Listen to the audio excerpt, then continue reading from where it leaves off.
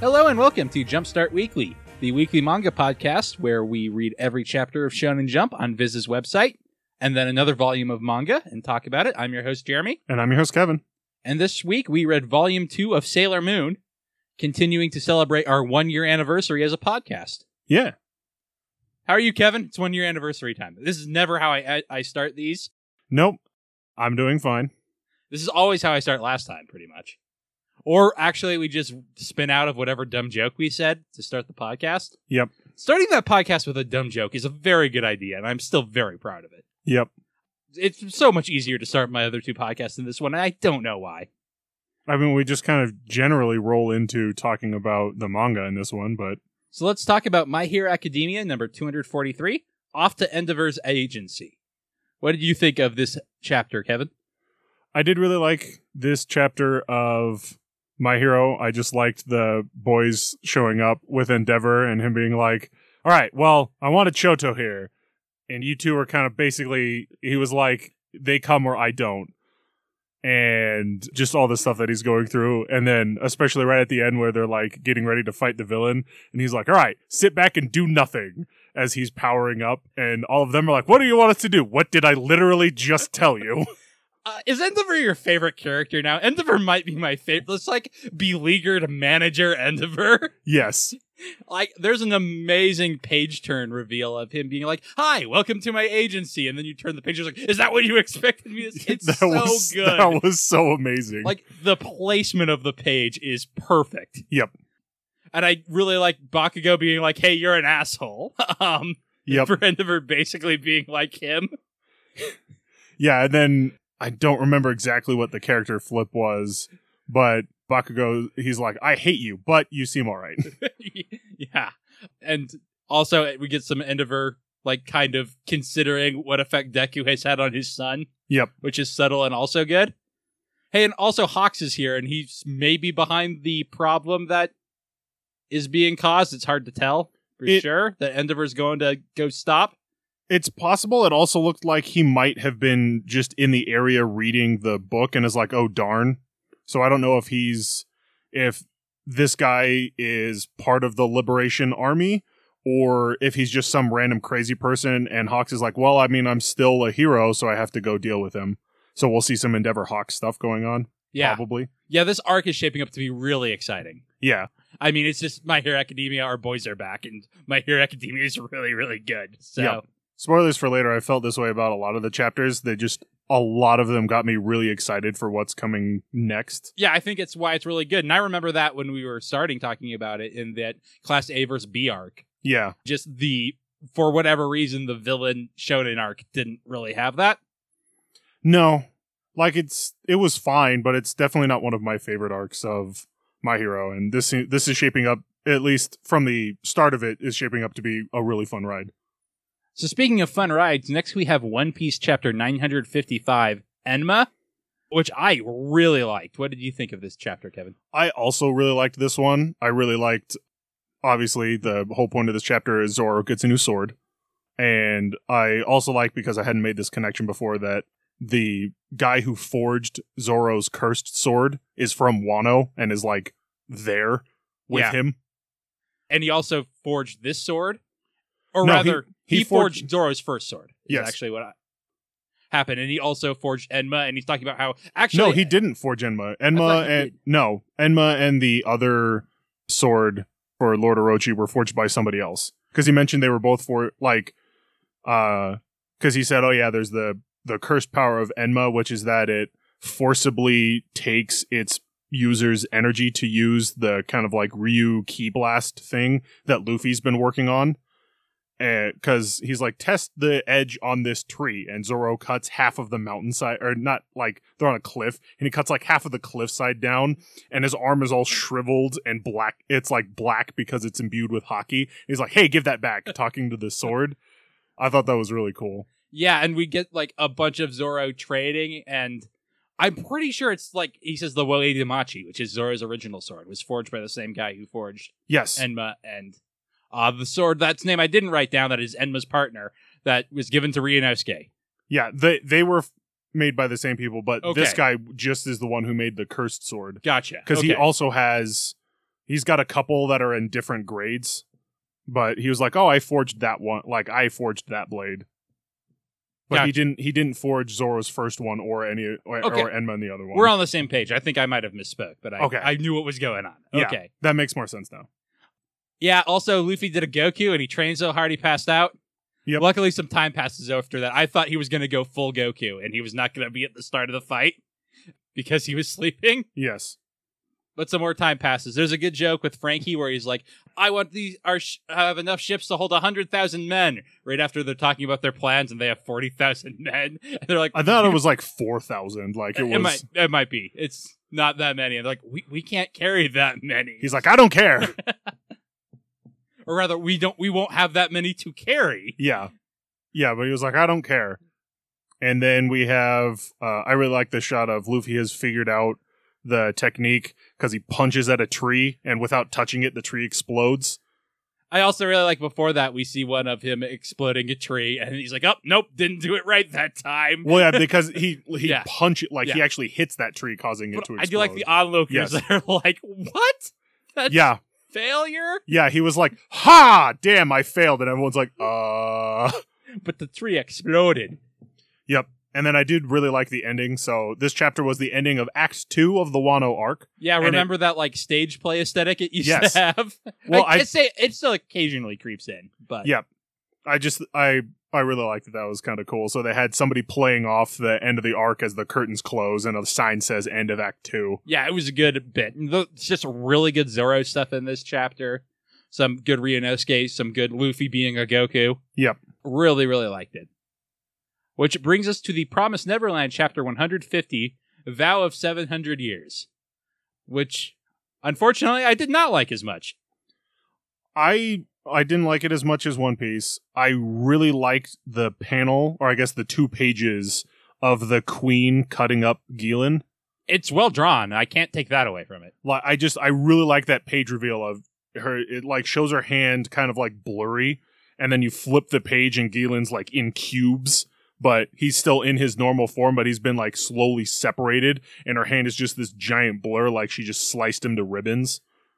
I just have the same problem I've had with Promised Neverland all the time lately, which is I don't really care about these characters, and we just did all this backstory stuff for Galen to the point where he was starting to become a focal enough character that if he continued on, I could have liked him, but now he's dead. Also, the Suicide Bombers, they did nothing.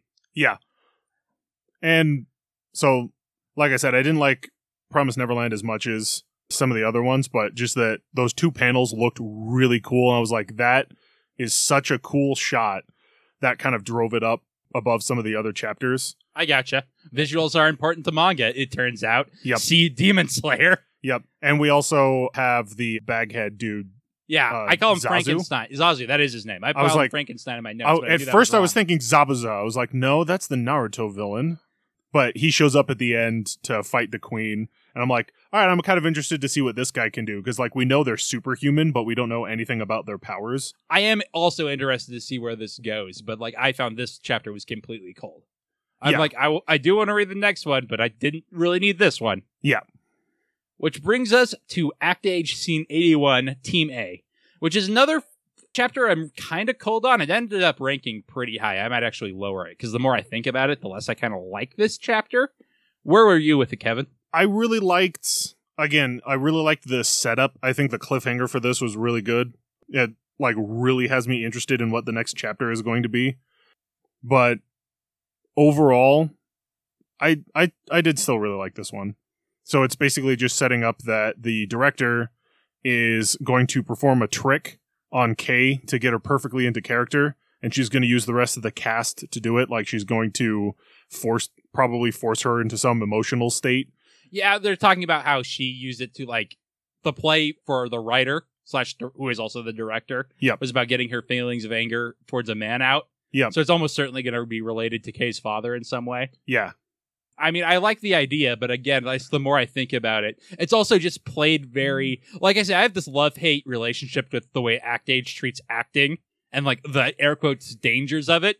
Not to say that stuff's not real, but when it's exaggerated to a shonen level, sometimes I love it and sometimes I don't. Yeah. And this hit the don't love it. Yeah, and I typically tend to really like it. I think it's It's kind of like Food Wars, where it's like I taking cooking to that ridiculous level. I'm like, it's so interesting seeing a thing where acting is like, oh no, she might lose herself. And so, like I said, sometimes I love it, and sometimes I don't. And this was just I don't. And it just seems like a really crappy thing for the director to do, which also I think is the way the story wants you to feel about it. But then all the other actors are going along with it. Honestly, it even sounds like the director is kind of like not okay with it. Like, I realize that I'm doing the asshole thing here, but I really want this to succeed, kind of thing. And so and it just had me think of the scene in Die Hard where they drop what's his name off the building, and they didn't. The way that it was filmed was that they didn't tell him he wasn't going to drop. They told him they were going to do it on 3. Yes, and they dropped him on 1. Yep. So that look on Alan Rickman, R.I.P. Yes. face is 100% legitimate. Yes. I take a lot less joy in that since his unfortunate passing, which is just a sadness to me. But while he was alive, every time I saw that scene, I thought of that. And I am a person who watches Die Hard every Christmas. Yes. But I mean, like, directors do that sometimes with their actors. They don't tell them things. They kind of like build up this kind of fake thing to get a real reaction out of people. And so it's kind of like the director for the play realizing, listen, I know this is kind of a dickhole move, but I really think this will make it all come together. And especially because now Kay has her kind of like friends back set that she can, all right, after the play is done, she can go hang out with her friends and like return to normal and everything will be fine. But for the play, we're going to do this and I'm going to need all your help. And it just had me really interested. So that brings us to Demon Slayer chapter 174, Nightmare on the Night of a Red Moon. And I was closer to right about that last panel than you. He did fire the shot, which I had missed, and he attempted to deflect the bullets, but they curved around his blade, hitting him anyway. Yeah, and once you had that explanation, the like motion on the bullet in the panel in the last chapter makes sense. Makes a lot more sense. Yep. But absolutely neither of us thought that was even a possibility. Yep. Last chapter. I still think it worked as a cliffhanger because it really had me going, so what actually happened? Like, I was confused by it, but it wasn't so bad that I was like, this is dumb. It was more like, I really need to see what they do next week. And so with it starting him explaining how it worked, I was like, oh, okay, that makes a lot of sense. Like I said, last week, my problem wasn't like, oh, this is awful. It's just, it's so uncharacteristic for Demon Slayer. Like, we're going to talk about Sailor Moon later. Sailor Moon's action is so quick and it's almost dreamlike in the way stuff passes on. And I think it really works for Sailor Moon, but that's not how Demon Slayer typically works. No. So it seemed really weird. But anyway, the bullet curves back into him, even though he tries to deflect it. And most of the chapter is that Demon Slayer thing where it's from this character's perspective, probably shortly before his death. Yeah, that's happened with most of the major villains now that I think about it. He is not, like, a killing blow hasn't been landed on him, which is often when this happens. So he might survive this, I think, just to twist the expectations. But he is flashing back to the last time he thought he was going to die, which was when he met his younger brother as an old man who did not become a demon. Yep. And after they did, like, the passing swordsman flash thing, and he was certain his brother was going to kill him. But then his brother died of old age. Yep. Before he could land the final blow. Well, and also we find out that both him and his brother were mark holders, and so he became a demon so that he wouldn't die. But his brother somehow managed to live into like his 80s. And he was like, even though my brother was like 80 and I was a demon and all this stuff, he kicked my ass. Like, his swordsmanship was perfect. And really it was like, oh, I was expecting the counterstroke to kill me. Because like the first strike almost did it, and the counterstroke definitely would, but it never came. I thought it was really cool, and it is like it's kind of this is the hint that Demon Slayer's been like, hey, this conflict's about to be done, at least this specific one. Yeah, and that leads us to Mission Yozakura family. I didn't put the K in it. I know it was Yozakura, and I'm like, why is there no K in it? Mission Yozakura family, Mission 4, Recovering the Ring. Which is not quite to the heights of Chapter 2, but it is what I liked. Yep. If I like just every even chapter of Mission... this Yozakura family as much as this, I will enjoy this series, I think. This one's just about a dick substitute teacher who's taking all the kids' personal effects. Yep, only it now sounds like they were a plant to try and get information on the mansion, the Yozakura mansion. Yeah, because we find out apparently that the wedding rings they have coded information in them. I don't think she was a plant. I think she was a dupe. It's possible she was a dupe, but she still might have been a plant because she stole, like, she was being strict and stealing a bunch of stuff, but then she stole the ring, and even the girl that I can't remember her name now, even she was like, but it's not against the rules. Yeah, but a lot of the stuff she was taking wasn't. We see her reacting to things when she thinks she's in private, which makes me think that she's not in on the plan. Totally possible. Anyway, but the main character, whose name I can't remember. Neither can I. He's a ninja now, and his wife's even like, hey, you need to pretend not to be awesome because people are noticing, like, you just walking around normally now. You're, like, super coordinated and stuff. And you don't make any noise, so you're like, people turn around and suddenly see you because you're not actively trying to hide your presence, but you're just walking around not making noise, so it scares the crap out of them. So yeah, you need to act more like a goofball so people know that. We also get some flashbacks to why she likes him, which is, some pretty typical shonen stuff. Yep. Nothing really special happened, just the jokes landed a lot better. Yeah, I'm still really liking Mission Yozakura Family, so. I still think it's perfectly acceptable. Yep. Which brings us to Samurai 8, Chapter 18, Always Shop Responsibly, which is a good title for this chapter. What did you think of the chapter, Kevin?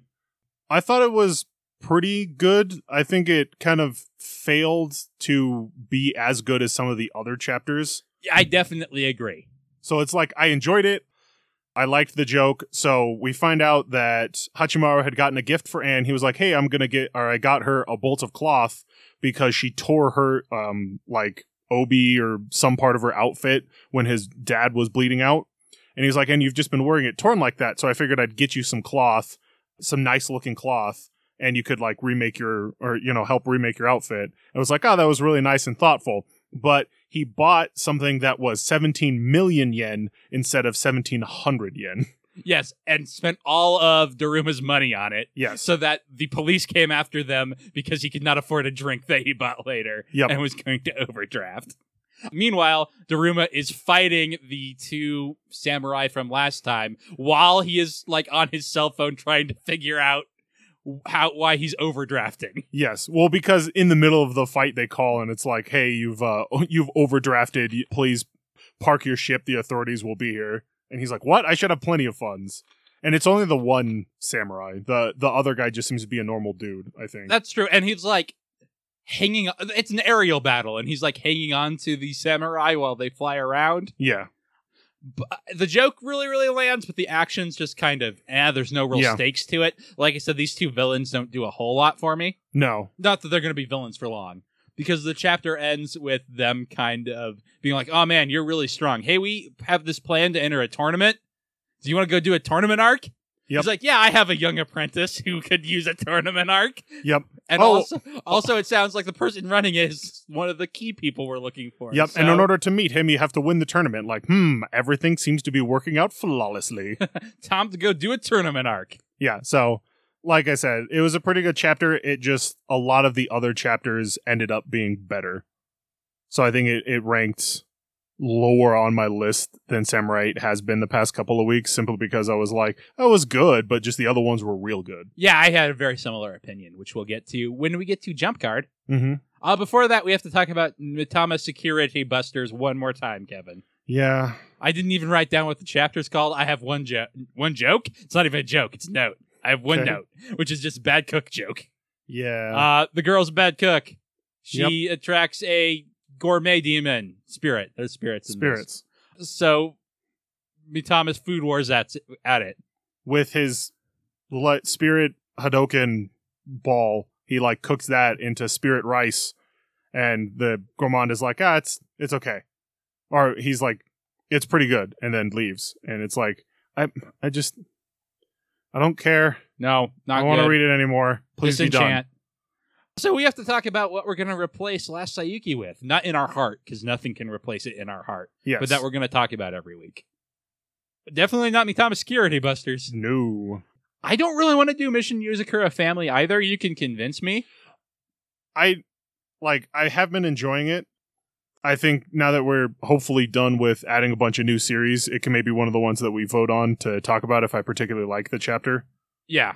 Just like we always have. I think we should do Hell's Paradise. I'd also be open to Black Clover, but Hell's Paradise, I think, is the one we're both really liking. It's in a good spot right now. Do you have any preference on that? Is there another one you wanted to nominate? No, Hell's Paradise actually seems perfectly fine. I just realized I was looking at my list and I have One Piece on there twice. So they're right next to each other too, so I'm really confused how that happened. Number 1 and number 2 this week. One Piece. It wasn't that good, Kevin. No, it wasn't that good. But yeah, I'd be down with Hell's Paradise. I still need to get caught up. Like I said, I'm like 20 chapters in, and this would give me more of an excuse to get caught up. But I've been down for talking about Hell's Paradise. It's been pretty cool doing with this stuff, and I actually really liked the chapter this week. Yeah, me too. So next week we'll talk about it. Sure. Before we get to Jump Card, though, we have at least one more. We have exactly one more. We have one more series to talk about, which is We Never Learn question 127. The X's face the fateful morning, fresh and pure. Yeah, so this is a chapter that happens. Yeah. I mean, we find out some kind of interesting stuff at the beginning, and there's some good harem anime stuff. But then it does go all Korean drama at the end. Yeah. So we find out that the principal was friends with Yugia's dad, and Yugia's dad was like, hey, my son should go to your school because he's a bit soft, and he needs you to toughen him up. Yeah. And the principal's like, yeah, I expected you to just get Ogata and Furuhashi to just do what they were good at. And I thought maybe they would listen to one of their peers more than one of their teachers.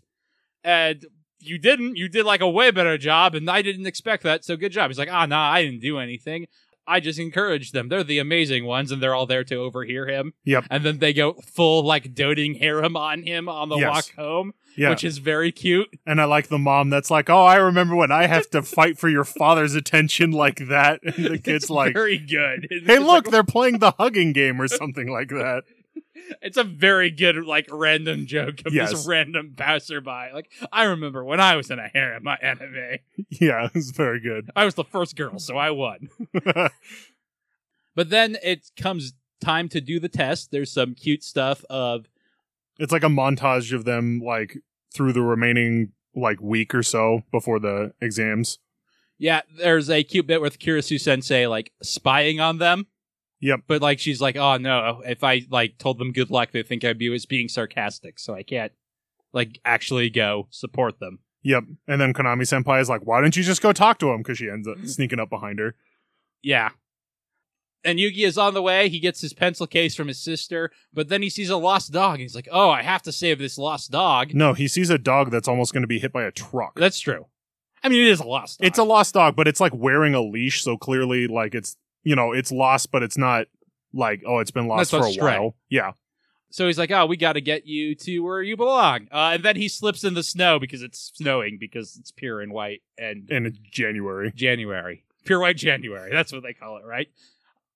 But then he slips and he falls and he can't get up. Yep. He fell down a set of stairs because he like went to go brace himself on the railing, slipped on the ground, his hand slipped on the railing, and he fell down the stairs. So then we cut to the girls being like, all right, it's finally here. Are you guys ready? And Uraraka's even there because she's not taking the national exam because she's going to be leaving for America. She's just there to support him. She's there to support him.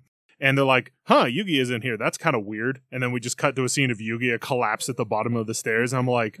Like this is about to be a Batman story where he has to solve the murder. Yeah. Maybe a ghost will save it. Maybe. I really like this chapter. I really like the turn I did too. It's very dramatic, especially for We Never Learn. And the beginning's really cute. Yep. So I definitely liked it as well. But that does it for this week's chapters. Now all we have to do is rank them in Jump Card.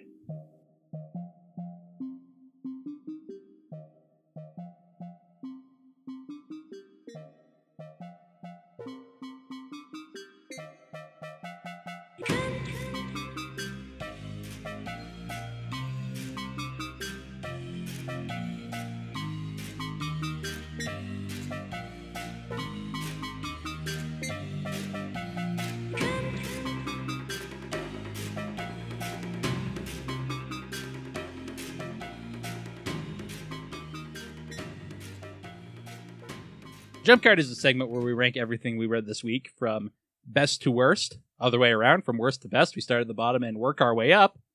19 chapters this week, which is not as many as we had, but it's a lot. So, Kevin, what Mitama Security do you have at the bottom? It's actually not at the bottom. Oh, it's not? Nope, it's Tokyo Shinobi Squad this really? week. I put Mitama Security below Tokyo Shinobi this week. They're both very bad. They're horrible. I was like, there wasn't even like any tension in the fight in Tokyo Shinobi Squad. It's like, all right, so you guys you're in the tuning exams right now. Yes, it turns out. Yeah, this mission. Surprise tuning exams. Yeah, surprise tuning exams. You're actually, just like everything else. All right, so you met the meeting and you're getting your ranking, only the test isn't actually over yet. So, surprise tuning exams, and the guy's explaining that he's an examiner, and he's like, all right, well, there's a couple of different paths, but now you're on this one, and there's a team before you, and you have to go to the cyborg fights. It's like, all right, cool. So they have to fight these two cyborgs, and they, like, instantly wallop them after they spend a bunch of time talking about how, well, it's not actually going to be a cakewalk. And then it is a cakewalk, and it's like, oh. Well, to be fair, they're like, we can 2-on-1 these bros. Oh, no, we have to 2-on-2 them. Yeah. But it'll be easy if we 2-on-2 them.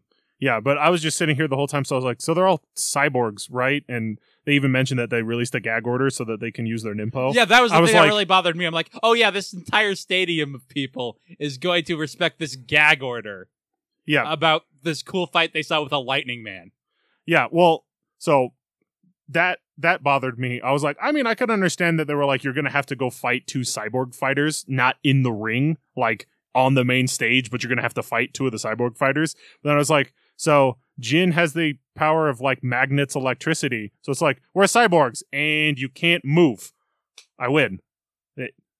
Like, that's not what happens, but that's just what I was expecting to happen. Like, well, he's a thunder, To be fair, Jin was going to set it out. Yeah.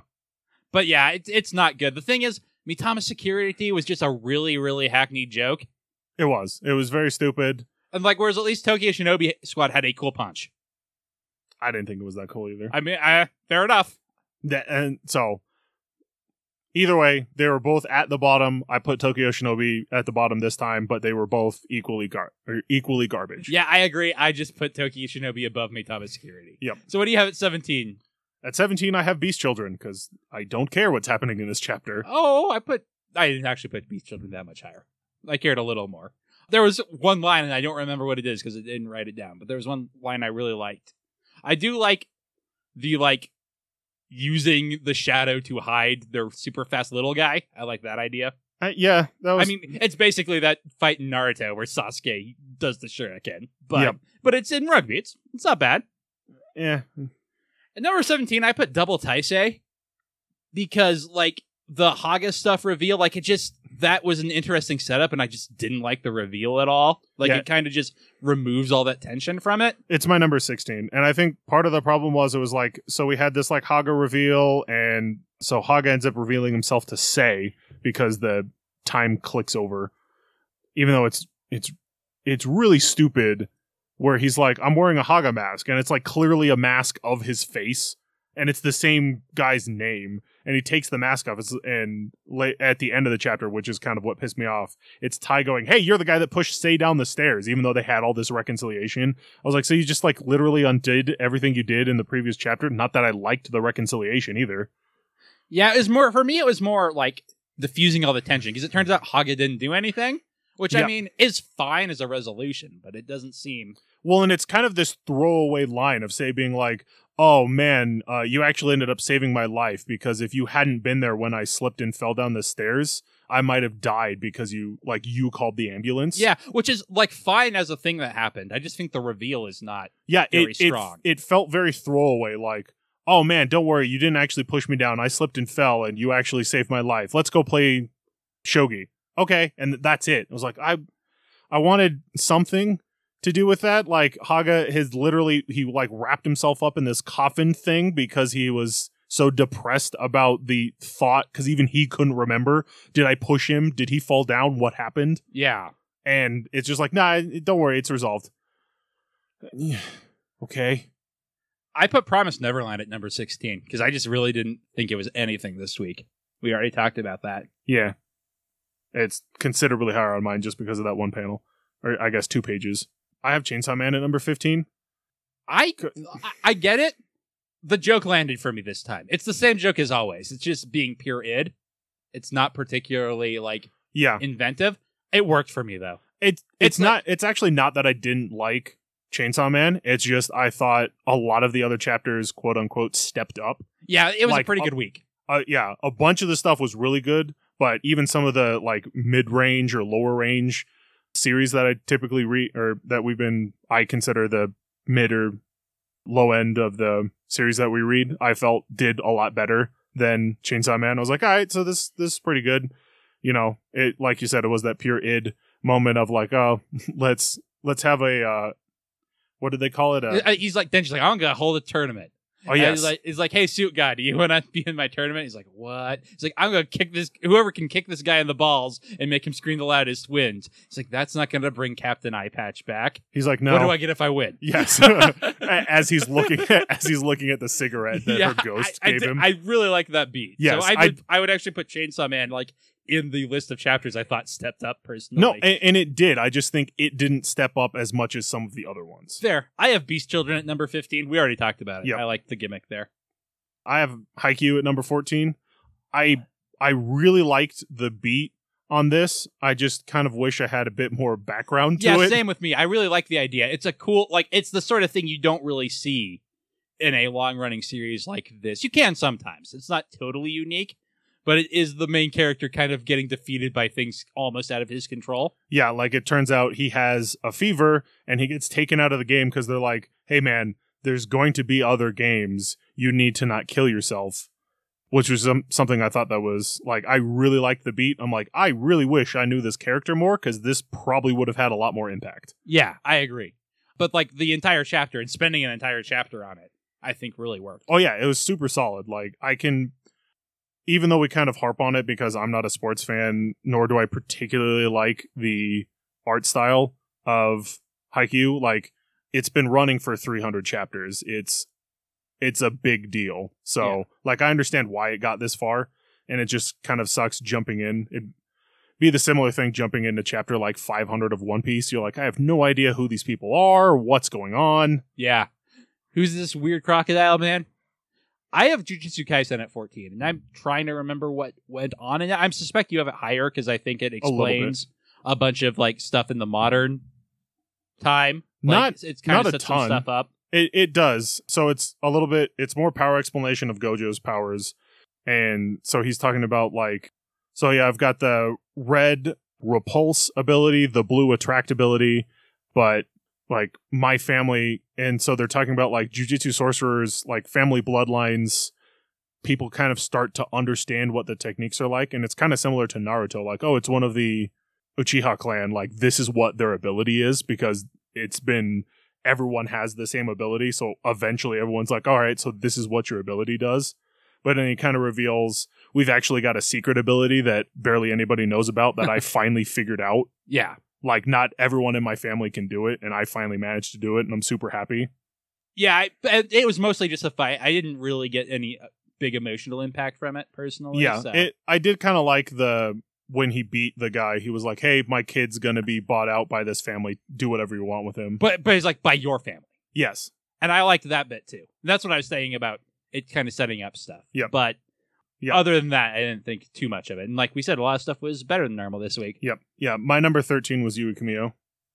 I did kind of like this one. I liked the Pokedex ending of this, where it was like giving all of the stats of the violinist girl when Kito finally managed to acquire her. Yeah, well, but I also like that. And then it's like, Kito, 3 broken ribs, yes. black and blue all over, winner. Yes. And she's like perfectly pristine. Yeah, because she didn't take any damage. And it was just kind of funny of like, yeah, she beat the crap out of him, but he won. Okay. He's a shonen-ish protagonist. I guess he's in Shonen Jump. He is, by definition, a shonen protagonist. Yes. I put it a bit higher, like normal. I have Haikyuu at 13, though. Gotcha. For basically the same reasons you have it there. Or around there, I should say. Yeah. I had Jujutsu Kaisen at number 12, and I said what I wanted to say about it when we were talking about where you placed it. Yeah, I put Act Age at number 12, just because, like I said, it left me a little colder than normal. I still liked it. Yep. And I'm still excited to see where it's going, but everything above it, I think I liked a little more. Yep. I had Black Clover at number 11. So this is kind of just... I mean, it's just a gag, really, right? Yeah. It's a pretty good gag. I think it went on a little bit too long. And I That's think fair. That's why it went down a little bit. I was like, oh, it was a funny gag, but it was like 7 pages. Not quite that much, but I think it was like 5 pages of her running away and being like, all right, you took it a little farther. Like, I still thought it was pretty funny and I enjoyed it, but just a little bit too long. I don't know. The facial expressions were really good. No, they were great. Like, I really liked it. Like I said, I liked the gag. I think it just went on a little bit too long. Like, I think it would have been fine in the anime, but, like, they put so much into the manga. Like, can you imagine this gag running for 10 minutes in the anime? Unfortunately, yes. I haven't seen that much Black Clover recently. I hear it got better. I'm gonna try and rewatch it. It's back. I've got it up at the top of my list to try and be like, all right, at some point, I should start. Like, I'm apparently at episode 10, so I'm like, all right, I'm just gonna suffer through it and just watch Black Clover, and apparently it gets better, and we'll just see how it goes. I have Chainsaw Man at 11. Like I said, I like the joke. I like the main bit of it. In contrast to some of the chapters we were talking about earlier, though, the ending doesn't have me excited at all. Yeah. I have Mission Yozakura Family at number 10. So do I. I enjoyed it. It was funny. It was solid. This had a fairly decent cliffhanger as well with, somebody's trying to break into the mansion. This is pretty cool. Like, this is probably going to be, the villain of the first arc at least. Yeah. And so I was like, yeah, this is pretty good, but it had to compete with a lot of other really good stuff this week. So, number 9 is Dr. Stone. I put Dr. Stone pretty high this week.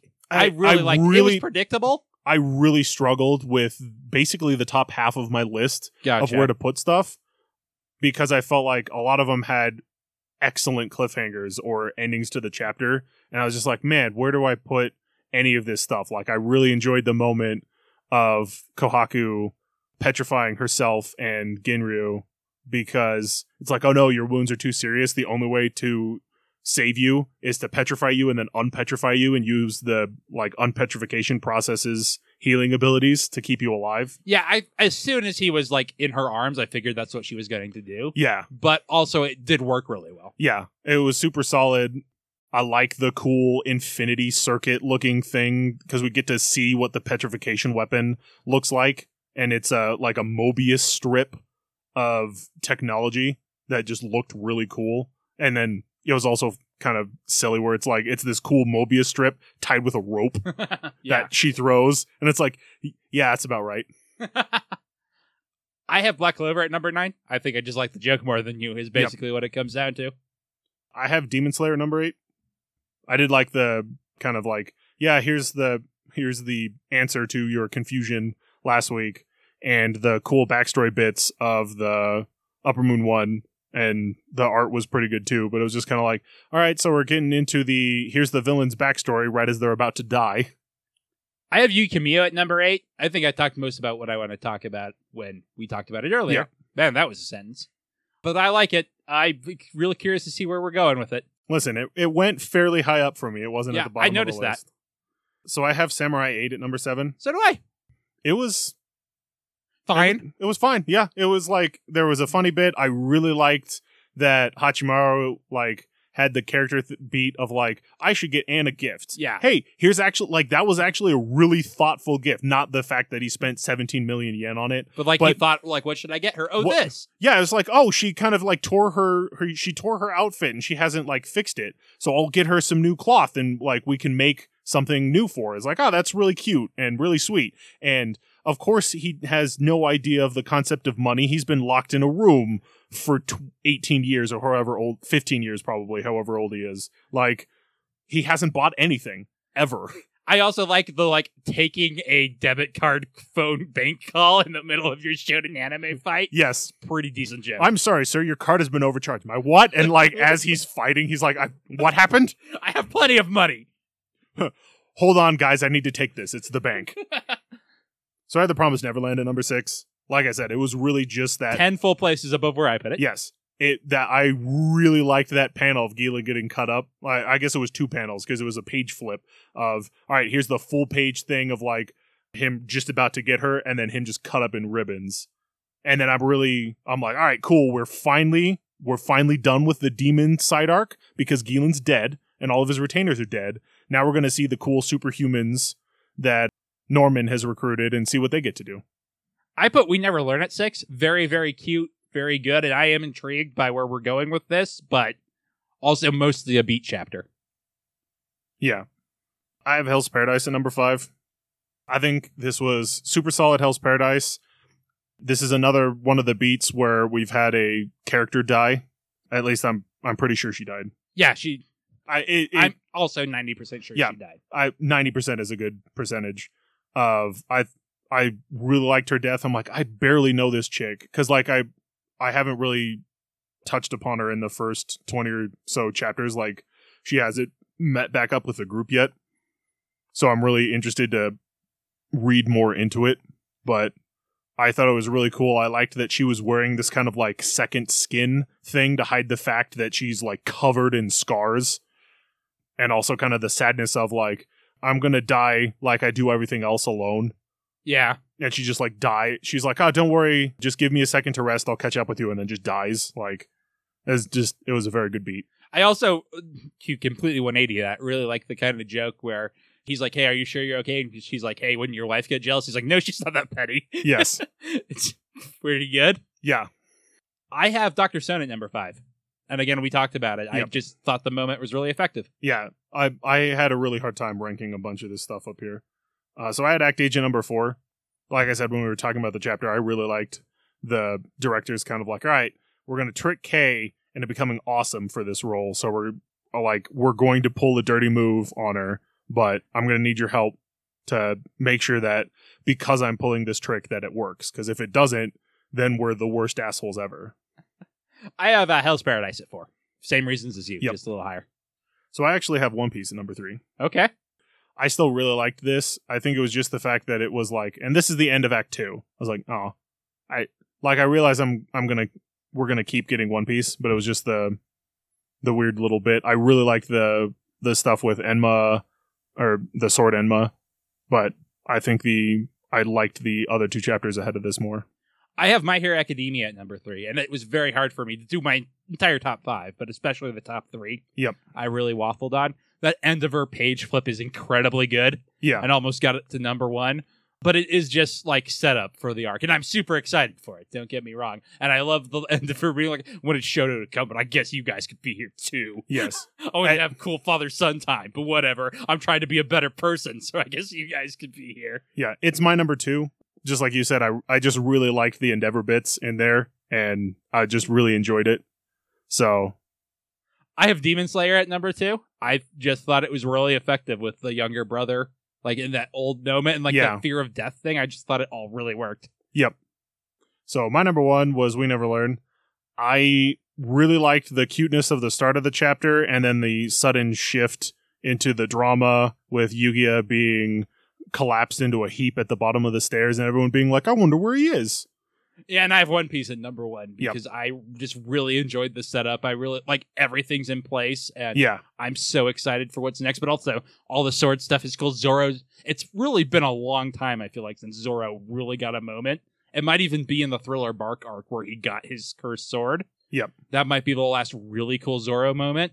There might be one between then and now that I just can't think of. But it's been very long, years, so I'm excited to see what he's going to do in Japan with a cool new sword. Yep. Yeah, I honestly had a hard time ranking my top 9, which is the biggest I've ever had a band of like, because usually it's like, I had a hard time ranking like these 3 or 4 in this little cluster, but there's usually a couple that are really good. But literally the top 9, I just felt like I'm super excited to see what the next chapters are of these. I thought they had great moments. They each had different beats, like, you know, some had comedy beats that were really good, some had dramatic beats that were really good, some had, I was going to say emotional beats, and that they did, but some had more like lighthearted beats that were really good as opposed to like a dramatic beat. And so just, I really liked this week's chapter or issue of Shonen Jump. All right, and that does it for this week's very good Shonen Jump. We will be back after the break to talk about Sailor Moon Volume 2.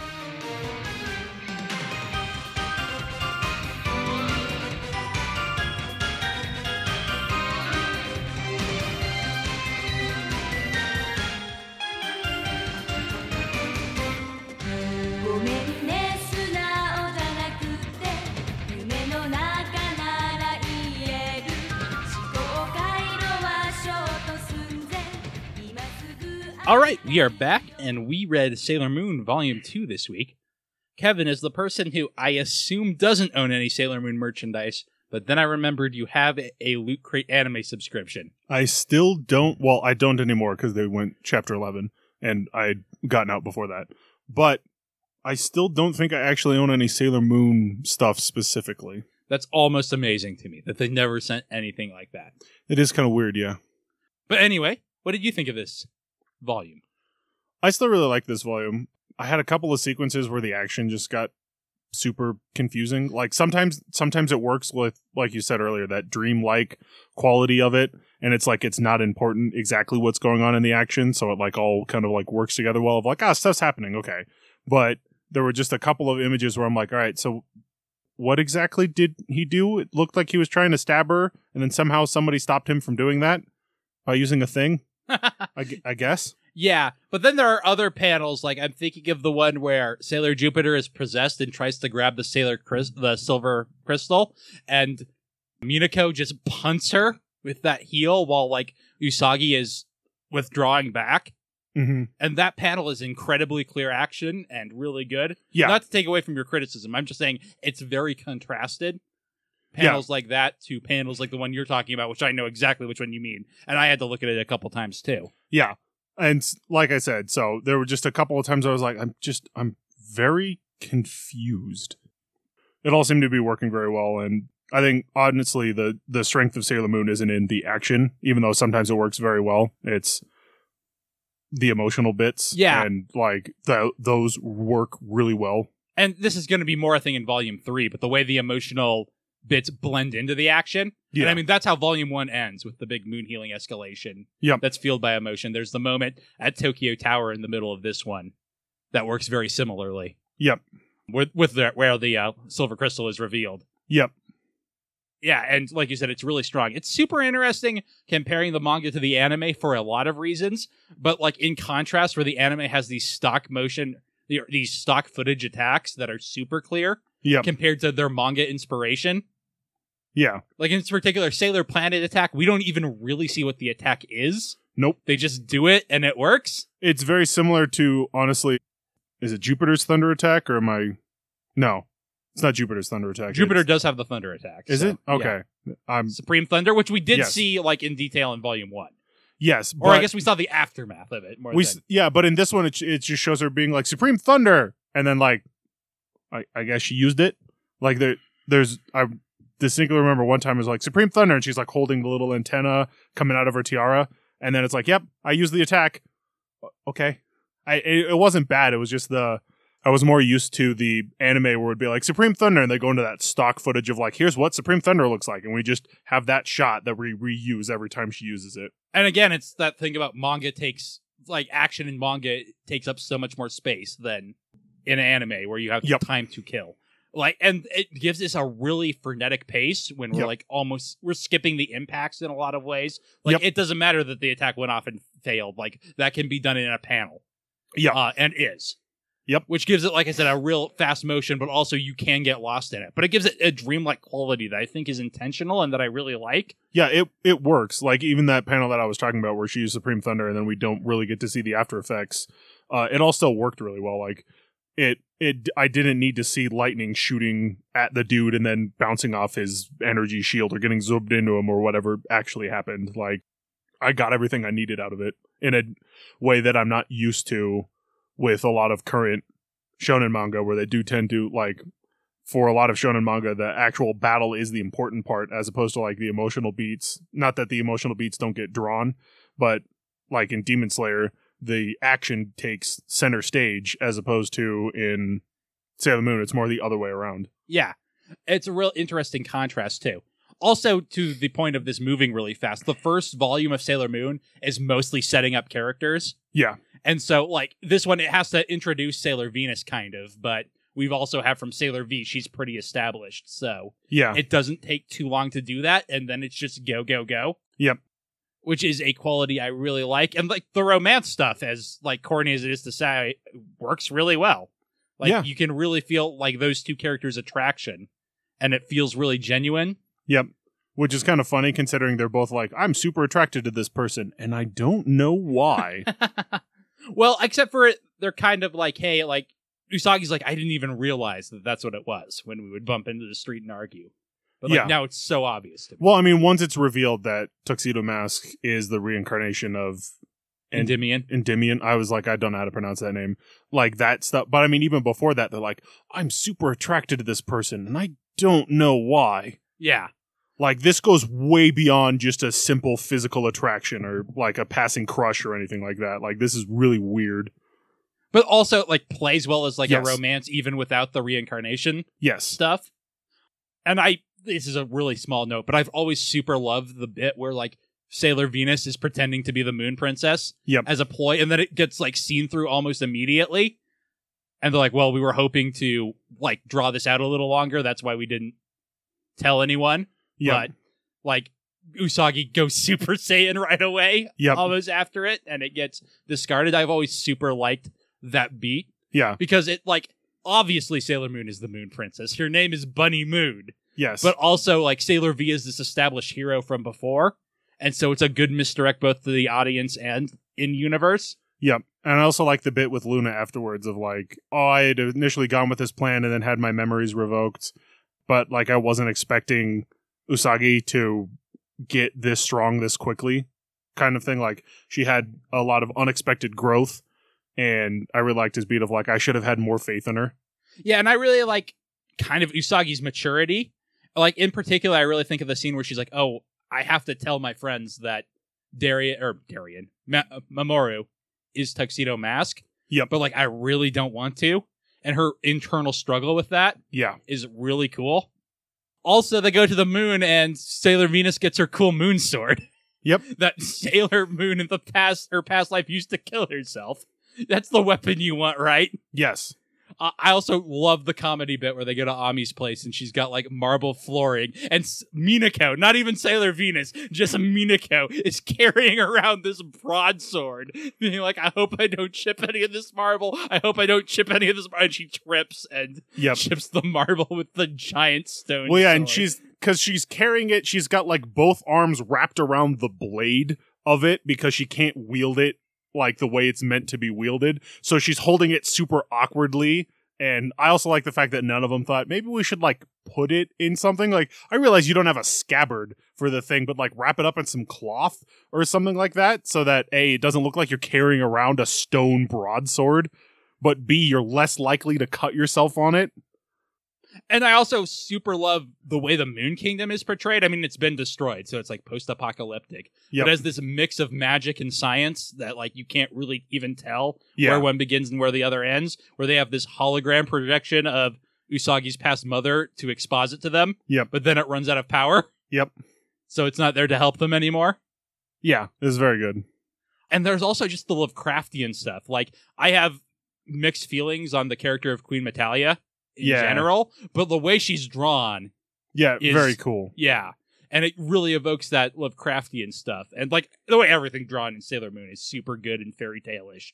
The art is a super strength of it. Like most good manga. Yeah, it's definitely weird because I haven't read much. What is this?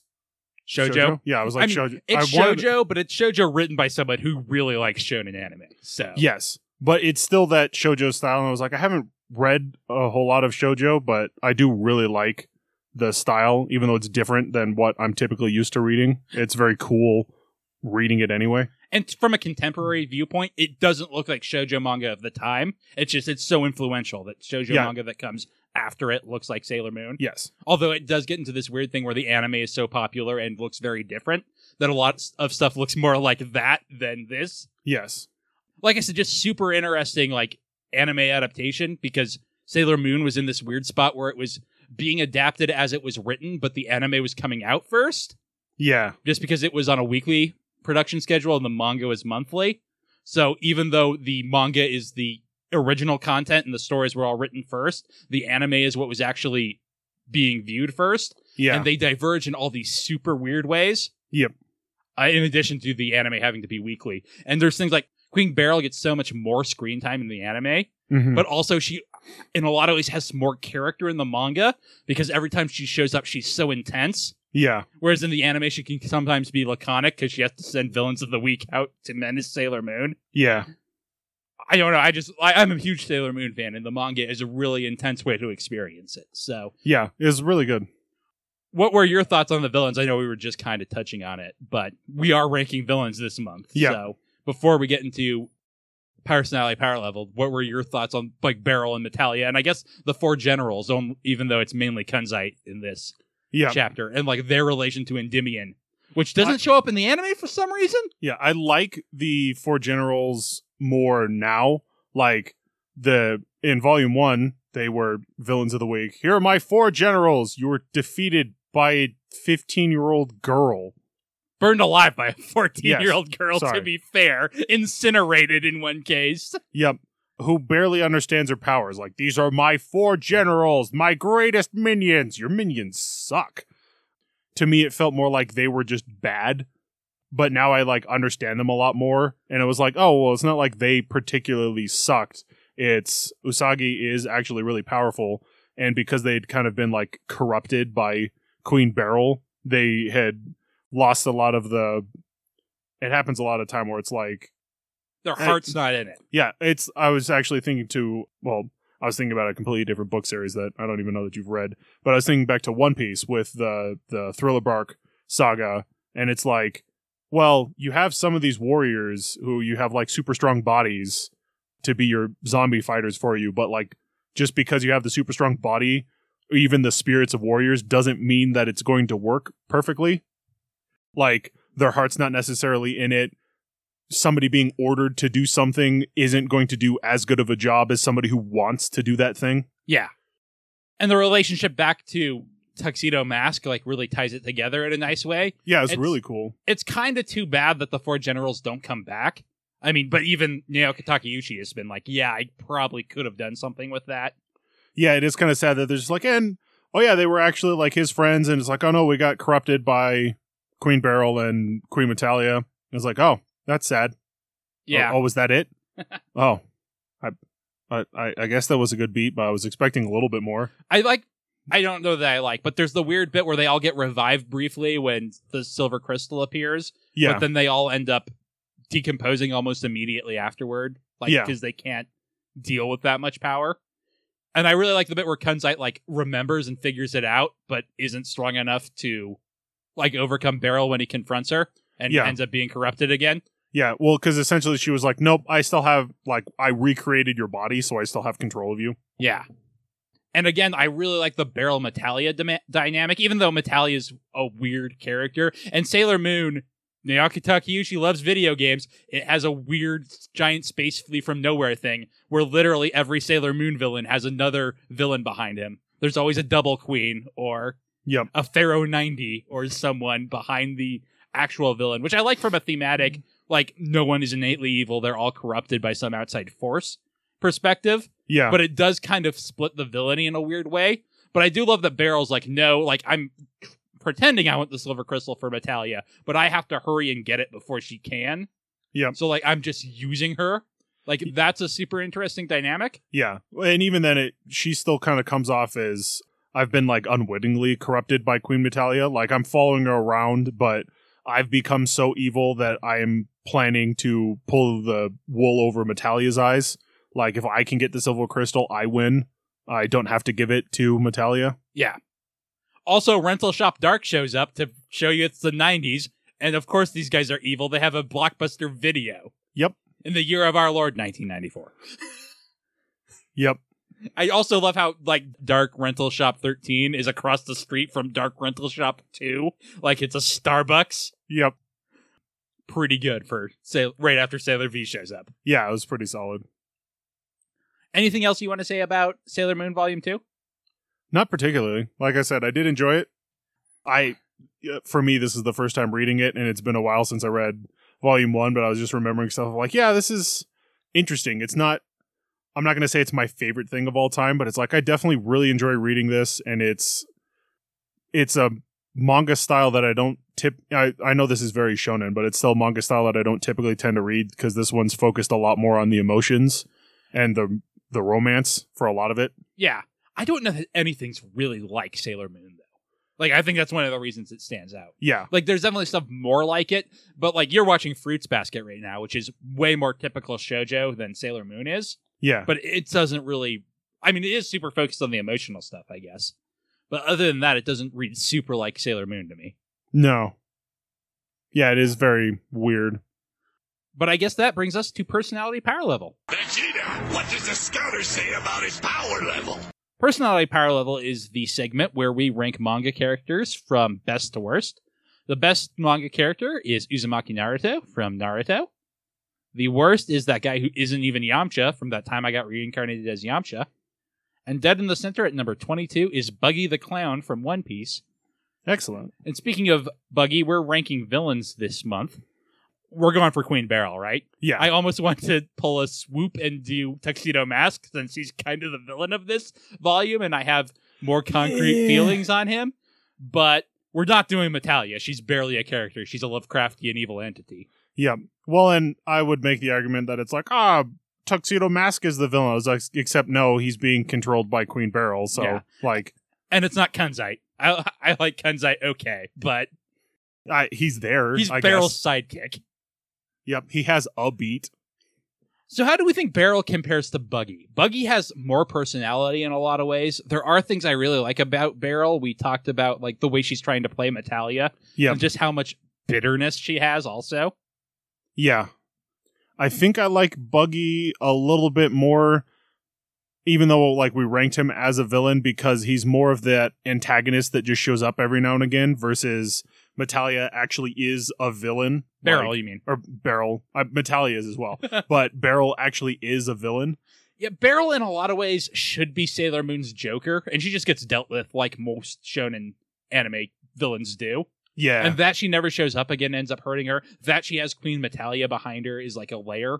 Yeah. And like not necessarily a good one, even though I really like her. So I think I agree with you. Yeah. Well, and I also didn't get the resolution of... Yeah, that's part of why Beryl. I didn't want to rank her this week, but we will eventually read Volume 3. Yeah. And we can adjust her if need be. Yeah. I love the resolution of Beryl in like the way she gets dealt with sort of way. Yeah. And it's not like I don't like her. I think I like Buggy a bit more. She's definitely one of those villains that...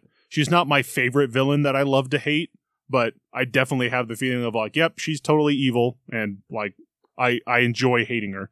The other villain we have on the list is Speed of Sound Sonic, who is another character that's not a pure villain. But I personally like Beryl more, but I know you're the One Punch Man guy, so what do you think? No, I like Beryl more as well. Like, Sonic is literally just a gag character that shows up every now and again, and he doesn't have the personality that Buggy does when he does that. So speaking of this little segment of the list between Buggy and Sonic, what I'm really noticing is a lack of personality. Kind of towards the center is Ichigo. Ichigo does have that bit where he asks what happens if you call it twice, if a miracle only happens once. I don't know if Beryl has any lines that good. Also, Ichigo goes right off a cliff at the end. Yeah. And it doesn't start off that high to begin with. No. I don't necessarily say, like, I read through all of Bleach. And it, like, part of me kind of looks back at it and goes like, why?